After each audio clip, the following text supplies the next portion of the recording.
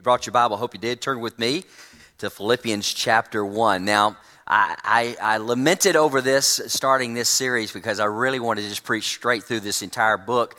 But over the next 4 weeks, I'm going to cover a chapter at a time. I'll kind of hit some high points, and if the Lord leads us, and I'm here long enough, I may come back and revisit some other sections in here. But I wanted to hit some key points during this time right now in our study. Philippians chapter 1.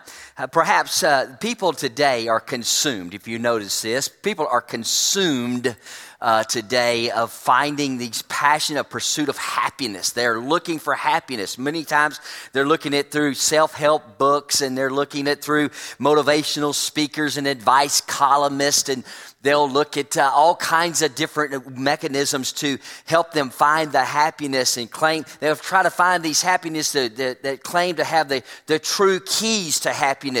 But many people find themselves that door remains completely locked. Unable to control their circumstances, they find themselves, many in this world today, find themselves consumed, or they're controlled by their circumstances. They can't control the circumstances, but they're controlled by these particular circumstances. For example, when their job is not going like it should, their relationships may not be the right way they should, their house is uncontrolled, or maybe their kids are wayward, maybe for the Christian, the church has failed them somewhere along the way. We try to find all of these happinesses in other different mechanisms, in other different ways, or they try to find a new happiness.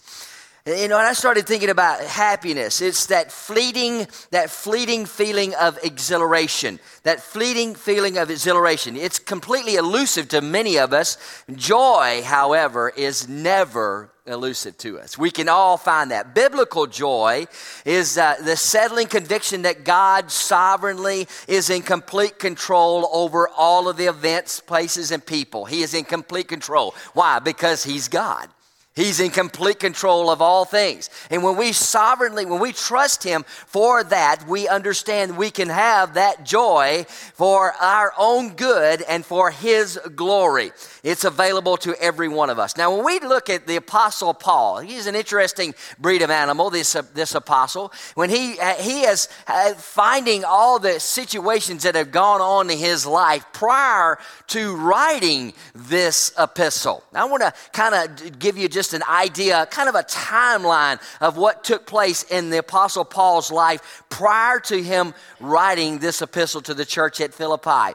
He was in Damascus, and this was before that Damascus Road experience, 3 decades earlier, actually. And so this Damascus Road experience, they sought to kill him. They forced him to flee, and they lowered him in a basket by night. Later, he was forced to flee to Iconium, and he was pelted by rocks, stoned, left for dead at Lystra, beaten and thrown into jail in Philippi, was forced to flee to Thessalonica after preaching, touched off a riot there, went from there to Berea, from where he was also forced to flee.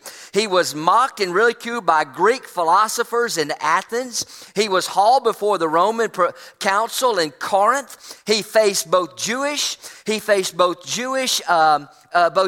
opposition, Jewish and Gentile opposition at Ephesus. He was about to sail from Greece to Palestine in a Jewish plot to force him to change his travel. On his way to Jerusalem, he met the Ephesus elders, and he declared these words in Acts chapter 20. Listen to what he said.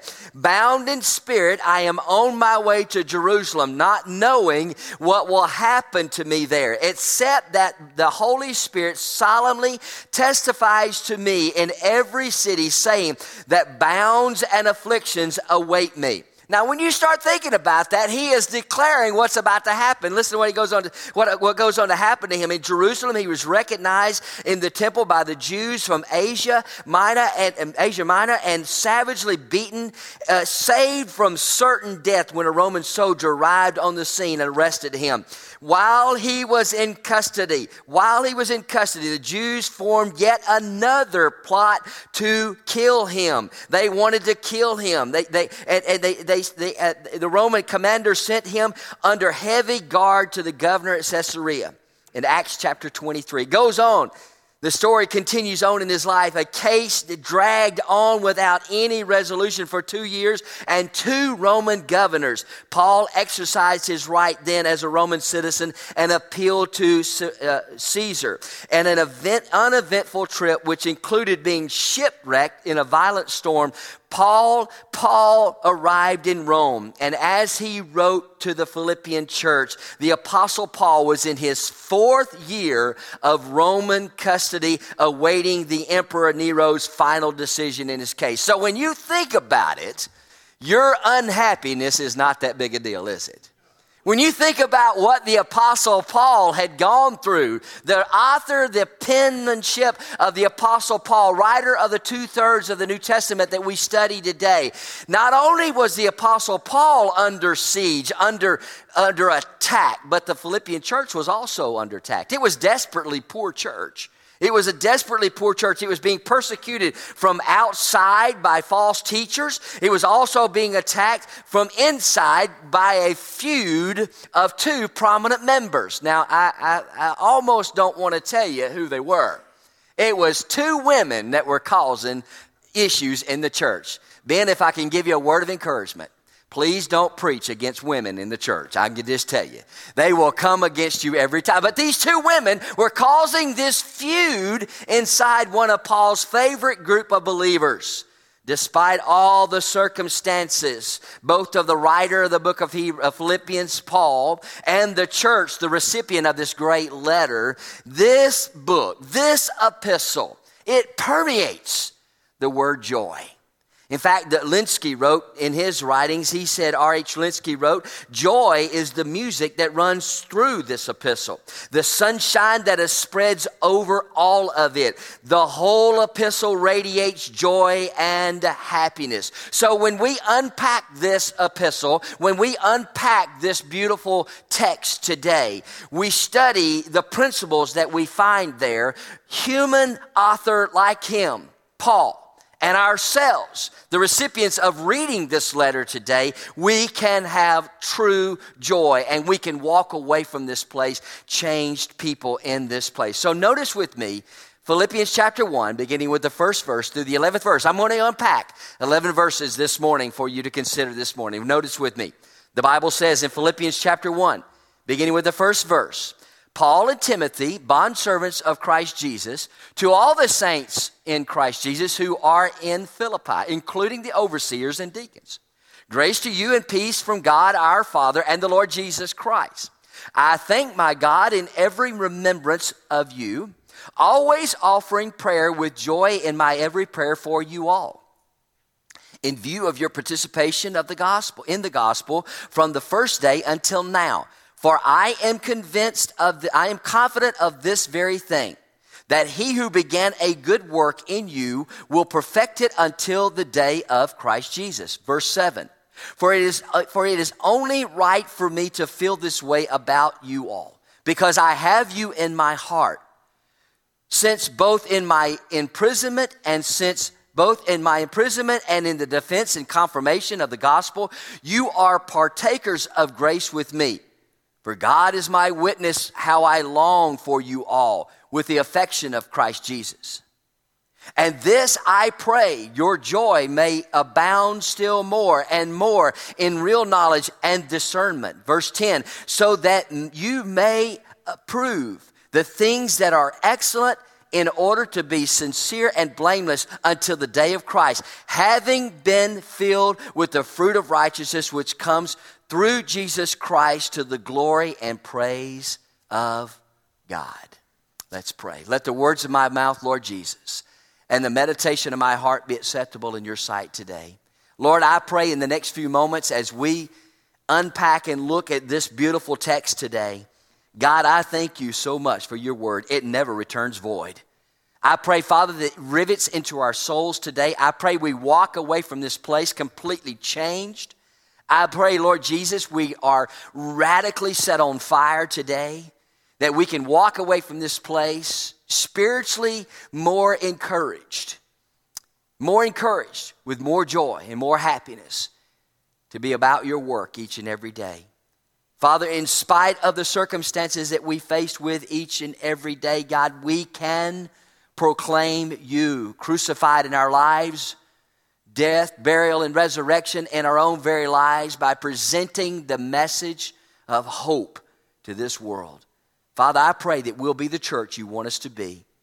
And Father, I pray as we interact with those in this community that do not know you as personal Savior, God, I pray that we will be bold with our witness and we'll stand firm on your word. And we give you all the praise, all the glory, and all the honor. In Jesus' name we pray. And the church said, amen. In spite of our circumstances, we can be strengthened by the fellowship of the gospel, promote the furtherance of the gospel, guard and defend the faith of the gospel. Now, when I look at the word fellowship, fellowship simply means to have something in common. In spite of the difficulties and circumstances that Paul faced while he was in prison, he was found rejoicing. He was found rejoicing. He found the secret through his single-mindedness. He lived for Christ and the gospel. Christ is named 18 times throughout this epistle, and the gospel is mentioned 6 times in chapter 1 alone, as if Paul is saying to the church at Philippi, no matter what happens to me, so long as Christ is glorified and the gospel is shared with others. He was committed to that. He was excited about that. He did not concern himself with the plight that he was in. He wanted the gospel to be presented. Being true Christian fellowship, having true Christian fellowship means much, much more than having a cup of coffee and a piece of pie with somebody else. It means something more than just having a meal. While I love that, by the way, I do love banana pudding, and I do believe beyond a shadow of doubt you can tell some of the spiritual depthness of a church by how good the banana pudding is cooked. I really honestly believe that. That's not in the scriptures, but that's my theology, so to speak. I do believe that we can find the fellowship around a meal, but it's much deeper than that. Christian fellowship means that we have something in common. Fellowship will keep us from complaining about the circumstances. When we're around others, brothers and sisters, we should be encouraged to talk about the good things that God is doing. Now, we need to have those hard conversations occasionally, right? We need to have some of those hard conversations about the things that we need to change about ourselves and our lives and our church. But we also need to be together to not to complain about the circumstances. It should strengthen us. Now, when you notice the Apostle Paul, he's been illegally arrested. He's incarcerated. He's been beaten. He's been spat upon. He's been stoned. All through his life, he's going through all of these different circumstances. Even though all of that, he has the wherewithal to bring a Philippian jailer to faith in Christ. That ought to encourage all of us. That ought to even make a Baptist shout hallelujah. You see, Apostle Paul is going through all these difficult situations and is pointing us to helping us understand how we can have that joy. Now, I want to bring you to our outline this morning because I want us to look at 3 things because I think this kind of sets the tone for having a joyful heart, that we can have that heart for one. First of all, when we notice how we can have joy and produces Christian fellowship, let's remember the things that we have in common.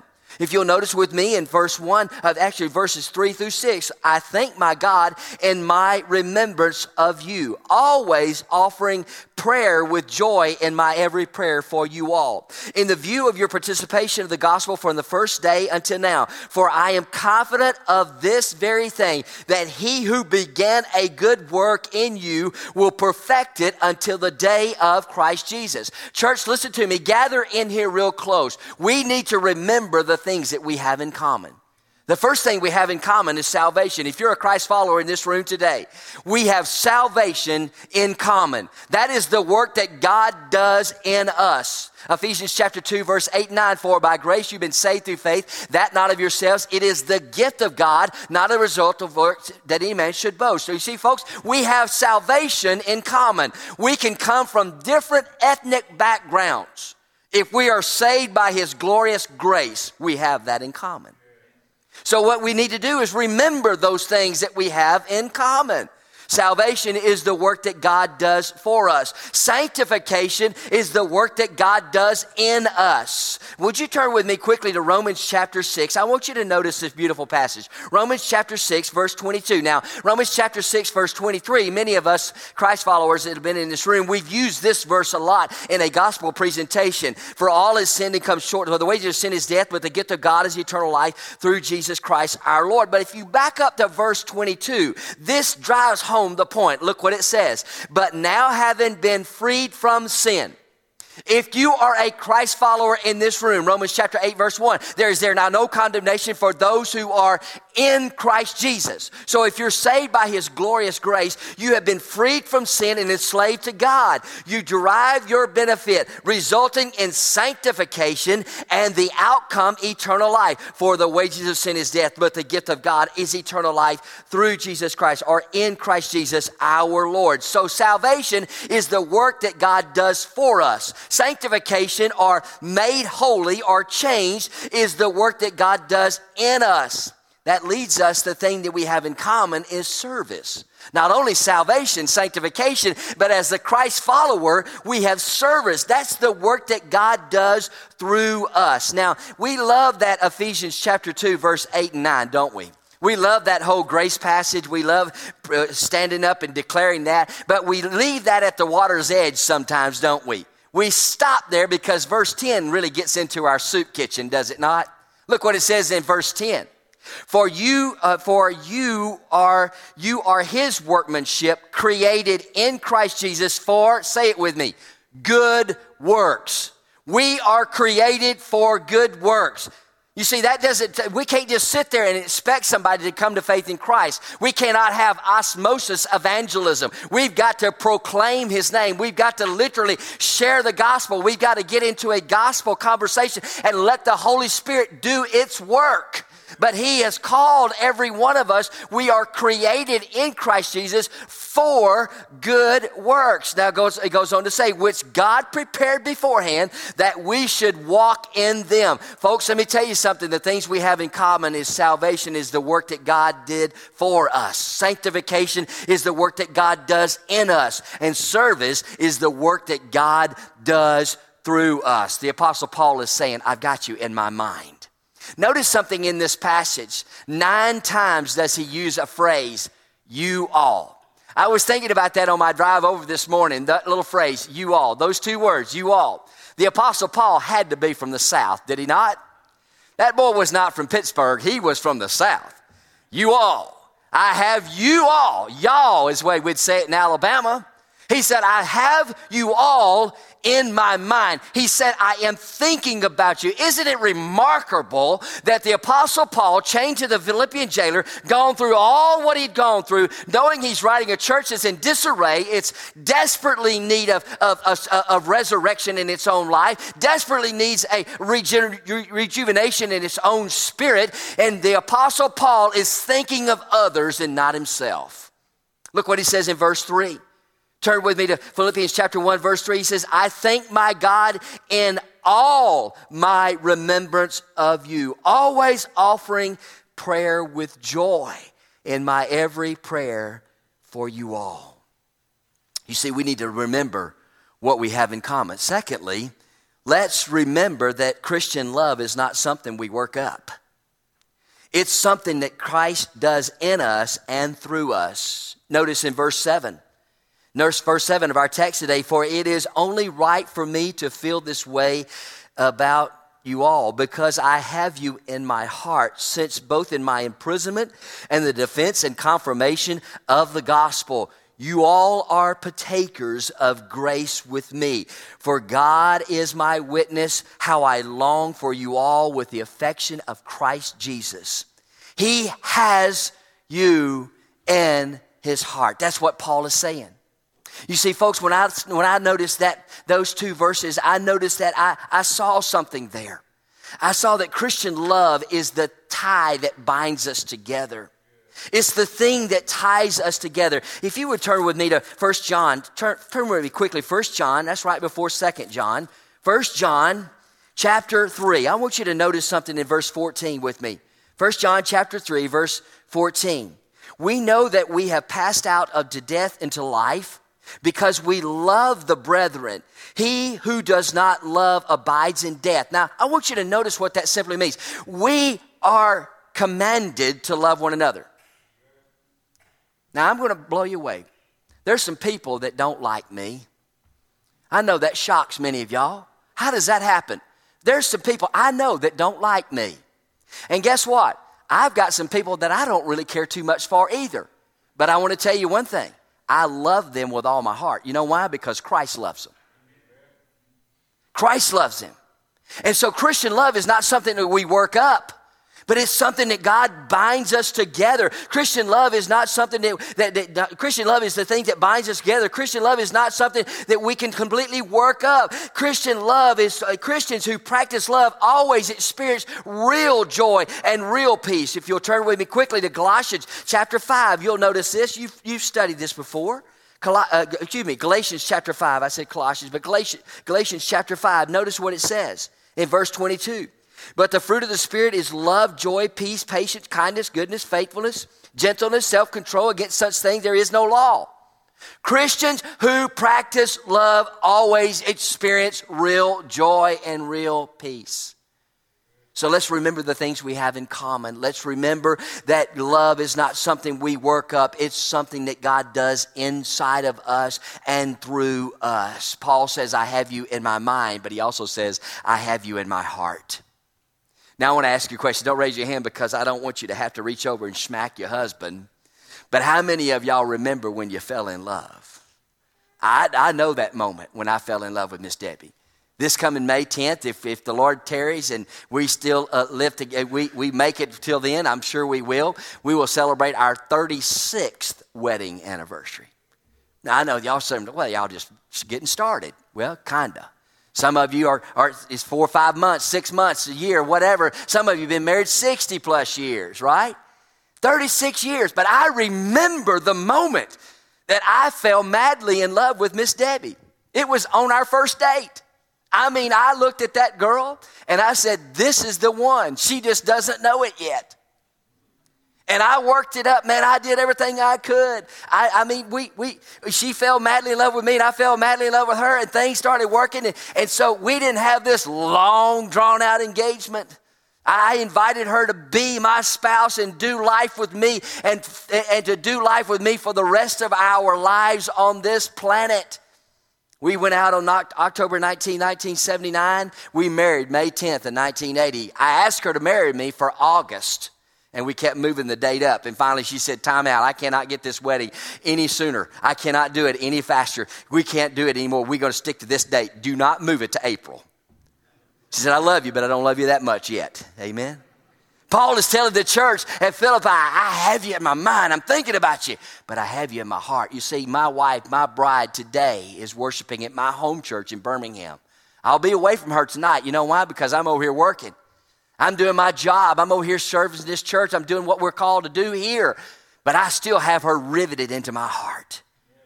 That's what we have in common, folks. As Christ followers, the Christian love is not something we work out. It's something that God does in us and through us. And Paul is saying, I have you in my heart. We need to be forgiving one another. Amen? If we want to let the community know what First Baptist Fairman is all about, be the church that forgives one another. We remember what we have in common. We remember that Christian love is not something we work up or something. It's something Christ does in us and through us. And thirdly and finally, and I'm through, let's remember the deepest Christian fellowship and joy we can experience in this life is at the throne of grace, praying with and for each other. I find it interesting that we have a designated time as the body of believers to come corporately to pray. Now, I know we can all pray individually, can we not? Amen? We have that ability to go boldly to the throne of grace. But isn't it something special when the body of Christ can gather together to pray? There's a church in New York City. It's called the Brooklyn Tabernacle Church. One of their largest worship gatherings throughout the week is their Tuesday night prayer meeting. I have attended that Tuesday night prayer meeting on my personally, I have attended that. A friend of mine and I flew up there just to go to prayer. We didn't go to the preaching service. We didn't stay over for the weekend. We didn't go to hear the music, which is spectacular there. We went for the Tuesday night prayer meeting. And when we got there, we noticed the line outside the door down the sidewalk in New York and Brooklyn. I said, what is going on? I thought we got to have a ticket to get in. The place was packed to capacity. And the whole event, John, was based around praying for one another. Folks, let me tell you something. We can have scheduled prayer meetings and nobody shows up. Church, it's time for us to be a house of prayer. Let us remember the deepest Christian fellowship and joy experienced in this life is at the throne of grace in praying with and for one another. Notice what it says in Philippians 1, verse 9. I pray that your love may abound still more and more in real knowledge and all discernment, so that you may approve the things that are excellent, in order to be sincere and blameless until the day of Christ, having been filled with the fruit of righteousness which comes through Jesus Christ to the glory and praise of God. Let us remember the things we have in common. Let us remember that Christian love is not something that we work up. It is something God does in us and through us. And remember, the deepest Christian fellowship that we have is when we are praying with and for others that we know.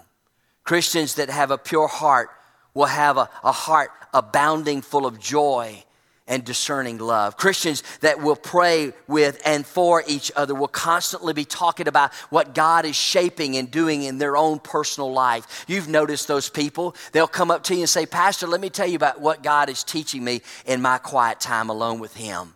Church, let me tell you something. Many of you have been praying longer than I've been alive. I know some of you have been Christians longer than I've been alive, and I'm 61. We got some old people in this room, amen?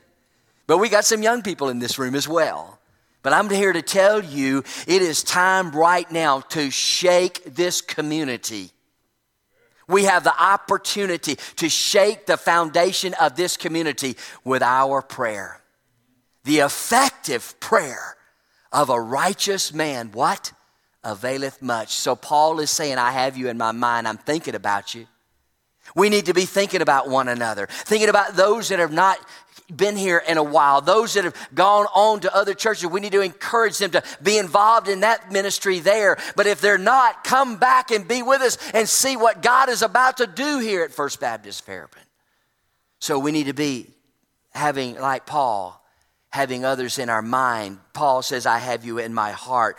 And Paul says, more importantly, I have you in my prayers. That's why we presented the little card for you today. Inside your bulletin, that card, you can take that card and you can place that name. You see, I've always found it to be interesting. If I write the name down, I'm more apt to remember the name. If I write it down, I'm more apt to say, I'm going to take that and transfer that into my prayer journal, and I'm going to pray for that particular person. Folks, let me tell you something. We have not because we ask not. If we want God to stir the baptismal pool of this church with new believers coming to faith in Christ and identifying with this New Testament church, then we need to pray like it completely depends on us, knowing that it completely depends on God. But He wants us to be a part of that great endeavor. So let us remember that true Christian fellowship and joy can be experienced in this life when we are at the throne of grace praying for and with others. True Christian fellowship produces joy, and it is the single-mindedness of that Christ follower that produces true Christian fellowship. Let's pray. You may be here in this room today, and God has spoken to your heart through the singing of the words of this testimony of this dear brother. And maybe God has riveted into your soul and etched in the corners of your heart today that you need to make a commitment to be that prayer warrior. Many of you physically are unable to make a trip to Pittsburgh. Many of you are unable to make an international trip to England or wherever else we may be going. You may be physically unable to make a trip very far, but you can pray. You can be a part of a great prayer awakening in this community. And I believe beyond a shadow of doubt that we have a unique opportunity to be something completely special for this community, but it starts with us on our face before the Lord in prayer. And so for the next few moments, I know that we are past the noonday hour, but we're okay with that. Because I believe beyond a shadow of doubt, there are some of you in this room, if given an opportunity, you would come to these stairs and make this an altar. And you would join me here and pray and ask God to launch us from this place to be the church that has a heart for one. Not the masses, just one. Just one. If each one of us would make the commitment to share the gospel to at least one, God would honor that.